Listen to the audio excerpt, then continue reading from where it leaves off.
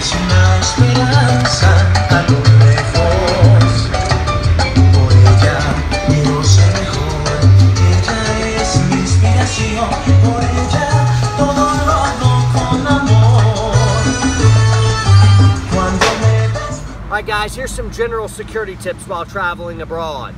Don't look rich or flashy jewelry or dress immodestly. Try to blend into local attire. Don't draw any attention to yourself. Some good general principles for traveling abroad, especially in second and third world countries where the perception of you as an American or Englishman is that you're flooded with cash, even though that may not be the case. Try to look poor, situationally aware and alert, and a little ticked off, and nobody's gonna mess with you generally. Look poor, situationally aware, and a little ticked off, and you should be good to go.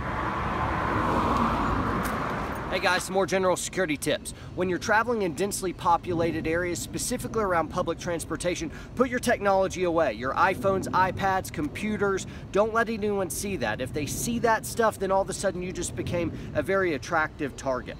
With money, you should have a dummy wallet or, you know, a purse that doesn't have a lot on it, and the most important stuff like, man, if I really lost this, I'd be screwed.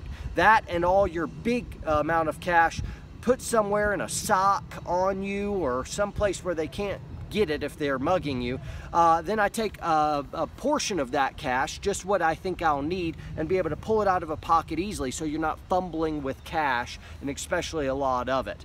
Passport, I like to immediately jettison my passport when I get to a place like with a safe in a hotel room or any safe where I could lock it up, so I'm not traveling around with it if I can help it.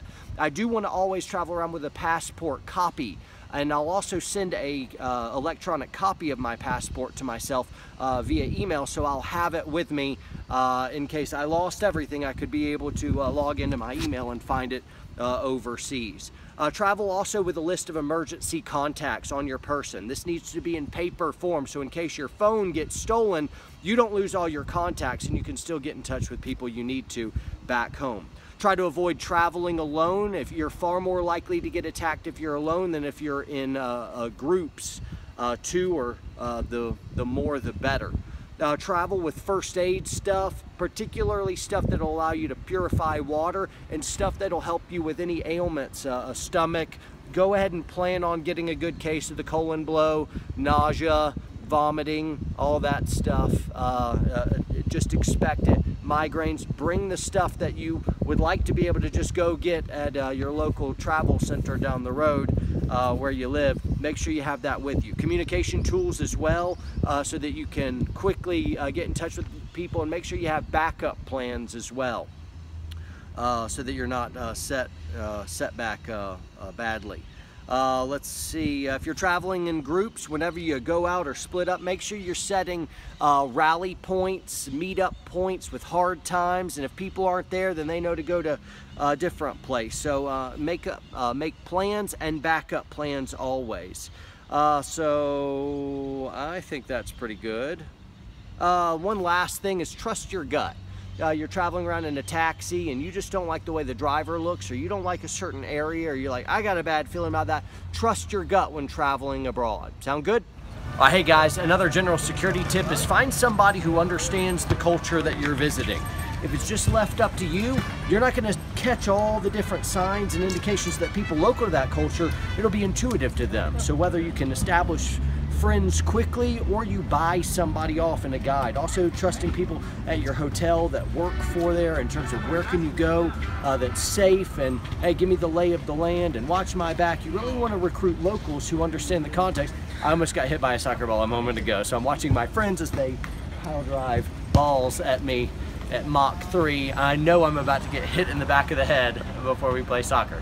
So anyway, find a local who will take care of you and will have your back. It's the best way you can stay safe in the country. Listen to them. See you guys.